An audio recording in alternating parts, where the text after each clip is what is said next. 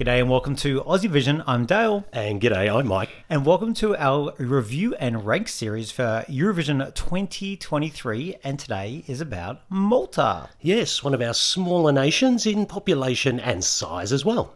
But what they make up for being small, Michael, is their passion and love for Eurovision. Pretty much unmatched other than maybe Iceland. Those two nations just per capita love Eurovision more than anybody else. Absolutely. There's no lack of effort going in from either of those nations. Exactly. And look, Malta is one of a few island nations who have come second without actually taking it out, including Iceland, including Cyprus, and including that other small nation that's an island, Australia. Yeah. But look, looking at their most recent record at Eurovision, it has been a bit patchy. 3 of the last 7 have qualified. They had their big chance in 2021 with Destiny, who did finish in top 10 in the end, 7th place. And they have had 2 top 10s in the last 10 years. But at the same time, other than like Michaela qualifying, they've had a few NQs. Christabel, Claudia, Emma Muscat as well. So it's a bit hit and miss for Malta. Yeah, it felt like they went big a few years ago and really tried to win. And maybe they burnt a lot of the budget. They did have 2020 where they put a lot of effort into Destiny's Song. That didn't happen. And then they went big in 2021.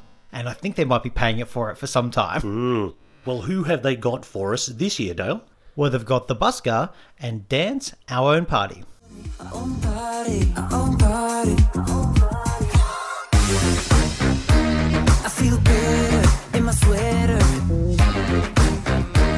Gaga radio, is this a song you know? But hey, wait, what'd you say?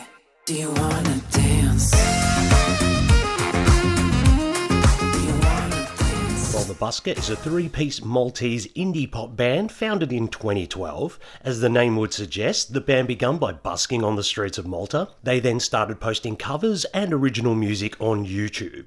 Their debut album was released in 2017. Now, they won their ticket to Liverpool by winning the Malta Eurovision Song Contest 2023, the Maltese national final. They came equal second in the jury vote and easily won the televote to book their spot in semi-final 1.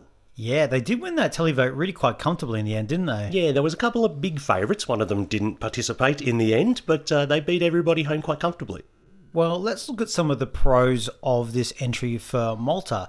And look, I can understand why it won that televote, and maybe the public were having the semi-final coming up in mind where it's 100% public vote, because this does have some kind of appeal in that way. It's a quirky little song with a great fun little sax riff and a few hooks in there as well, and I do think it has that quirkiness that can appeal to the Eurovision public. Yeah, most definitely. That obvious sax riff is just such a hook, and it's so catchy. It really does stay with you long after the song is finished.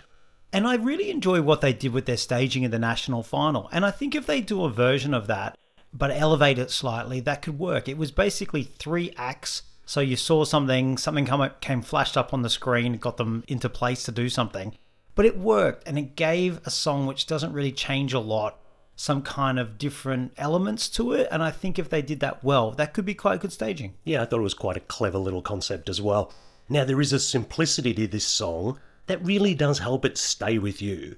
Plus, I think that simplicity also gels well with the band's image, because they are that sort of little bit quirky and, dare I say, a little bit dorky, so I think the whole thing comes together in a cohesive package. Yeah, because I do like that element of them about being kind of like humble in a way, and the whole song's a little bit like them being a bit dorky and, you know, being in their sweater, and you've got a semi-final full of these big guns like Cha-Cha-Cha and a Tattoo, and then you got these kind of quirky, dorky dudes doing their thing. I mean, don't pretend to be anything you're not, and that in itself, I think, could stand out. Yeah, it gives them a likability factor and a relatability factor for a lot of people as well, I think. All right, let's look at the drawbacks here. Now, it is fun, it is quirky, but it does feel a little lightweight. I think we just said, yes, you know, it gives them likability and it makes them stand out in a way. But I tell you what, they're up against some big guns in this semi, and just all the Eurovision songs, you've got to just be a bit more now. And I just find it a little bit dinky. Okay, I'm just going on from that one. There is that simplicity, which is a positive, but it's also a negative. it can come across, especially when you've got rivals with big sophisticated productions or whatever, dare I say, a little amateurish? Yeah, I don't think it's exactly the same, but remember Jendrik from Germany a few years ago?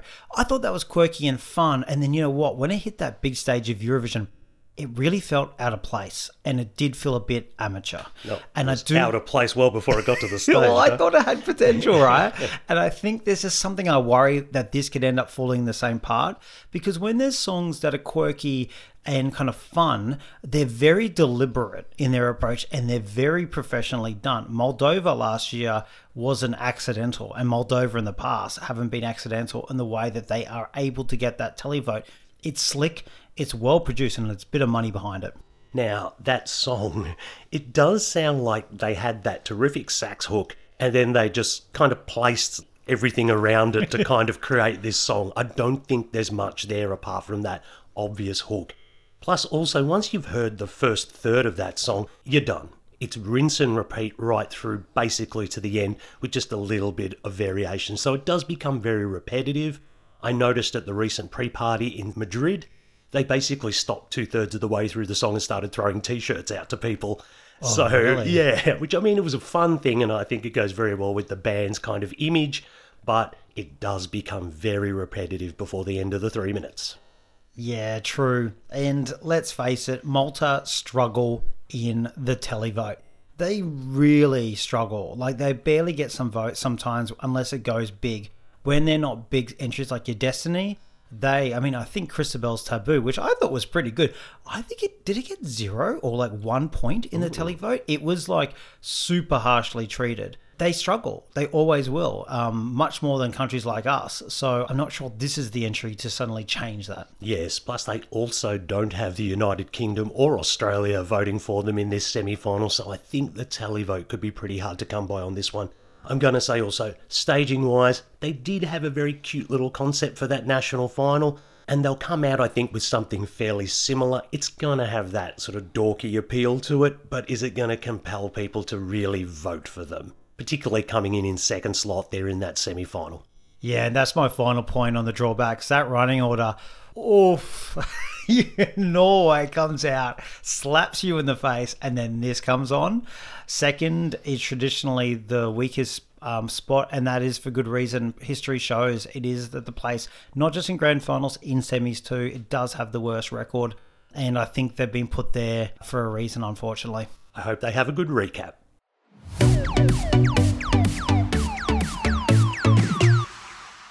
Well, Dale, as always, it isn't just our opinions for the review and ranks, it is also that of the Aussie Vision team, and what have they thought of the busker?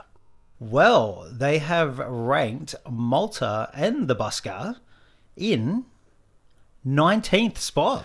Okay, that's very high. That's 20. That's much higher than I expected. There is a real camp of people that really love this and really are very fiercely loyal to it. So this doesn't totally surprise me. Yeah, I kind of thought it would be middle of the pack, but maybe just outside the 20. But hey, 5 people put it in their top 10. Ooh, wow. That's like a quarter of the people. That's a lot.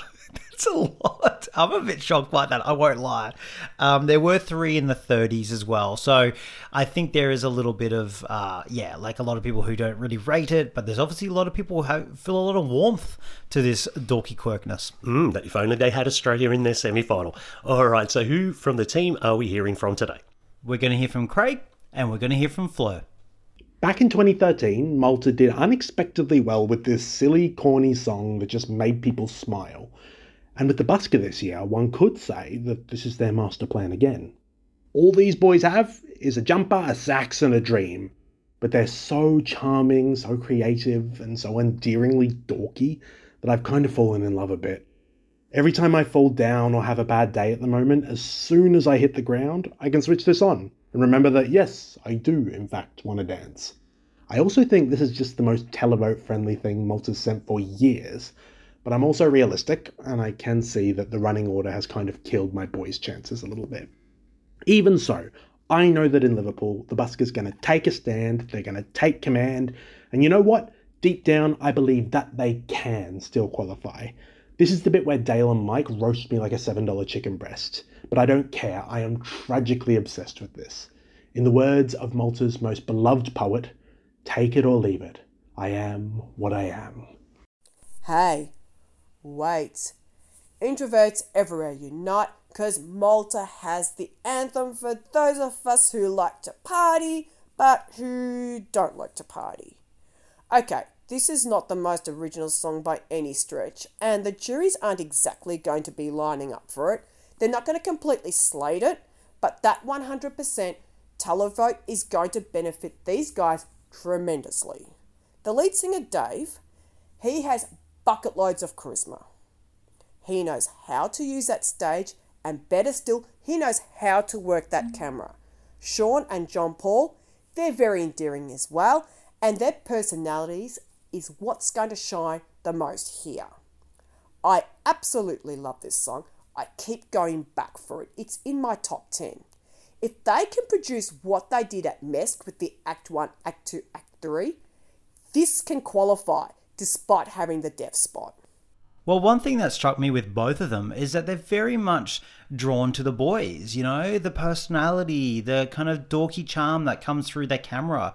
I think it's something that I wouldn't say it's like charisma like Fleur said, but I definitely think there's something that is connecting with people down that camera lens that, you know, really makes them like them. Yeah, definitely. That personality of the boys is shining through, and we say they've got a kind of disarming charm about them. And also the song itself, it does appeal to perhaps those introverts who like to perhaps stay at home rather than go to clubs, etc. And also that televote appeal. This is probably the most televote friendly song Malta has sent for quite a while. Yeah, and, you know, Craig did say that. And, you know, we're not going to roast Craig because I reckon we shared nearly all the same points, really, other than the fact that he thinks they can qualify. He does have doubts, but he thinks they can. And I'm not sure we agree that much on that one. I guess we'll see. All right, Dale, well, I'll go first with our rap and rank. Now, there is an obvious kitschy catchiness to this, which is quite pleasing. The band themselves also have a kind of wholesome appeal that I think will stick with people. Song-wise, the sax hook is definitely what is carrying this whole package, and that will also stick with people. Unfortunately, I find the rest of the song way too flimsy and way too repetitive. Second in the running order, and Malta's historic televote struggles doesn't fill me with confidence to see this beyond Tuesday, to be honest. Having said all that, I have ranked Dance Our Own Party in 23rd out of the 36.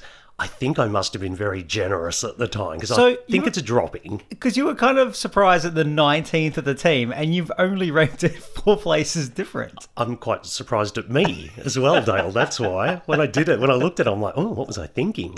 You do get those rankings at time, don't you? Like we do these like a couple of weeks before, probably at this point in time. And then you look back and you're like, well, what was I thinking that day? I'm telling you now, it's dropping, though. It is dropping. All right. Well, from my side look, this is something I enjoy. I like this. I like elements of the song. I love that sax riff. You're so right. I love the quirkiness of it. I really enjoyed their national final performance. And, you know, I think in an environment like that, it works. I am worried about it at Eurovision. I just think it's gone up into a league that it just can't handle yet. It's like one of those sides who get promoted to the Premier League, like your beloved Norwich, when they're not ready at times. And so I just think they might just be in the wrong spot and might be a bit too much for them. But you know what is definitely going for them is that likability factor. What you were just saying, they're wholesome, what you can see from the team. There is something that they have. There is an X factor that they do have, but I'm just not sure the package around it is going to be good enough, at least this time. I don't seek it out, but I like it when it comes on. It's my 26th place. Okay, so, geez, I'm ahead of yours. You are. Gosh. I've got to say also, with that sort of dorky quirkiness, it feels genuine. I don't feel like they're putting it on. Oh, yeah, totally. So I think that's why I warmed to it. That we've had bands in the past, possibly Latvia last year, who were, look at us, we're so zany, oh my God. And it just felt all a bit stage show, whereas this doesn't. It does feel genuine. And can I just also say that when we use the word dorky, we're actually using it in a positive light here. Because it could be seen as like, I don't know, like... a derogatory term. Yeah, but it's not. I don't think so at all. No. For this part, I think we're putting quirk and, you know, the play on the geeky thing. It's a term of affection. Yes, I agree. They sing about wearing sweaters. Yeah. They're kind of dorky. I think they're kind of leaning into the dorkiness. Yeah, I know. I just wanted to make sure because we were using it a lot, and I just wanted to be clear to people. Well, an interesting one, that one. I think that's ranked a lot higher than I probably suspected it might. Yeah, and I do think it's one of those ones, the more you get to know them and the more you get to know the entry, you do like it a lot more. And there's that maybe a first appeal issue we probably didn't touch on, but I think is there as well. Okay, well, that is it for Malta this year. Good luck to them. Good luck indeed, Malta. I think you might need it. All right, thanks for joining us. See you later.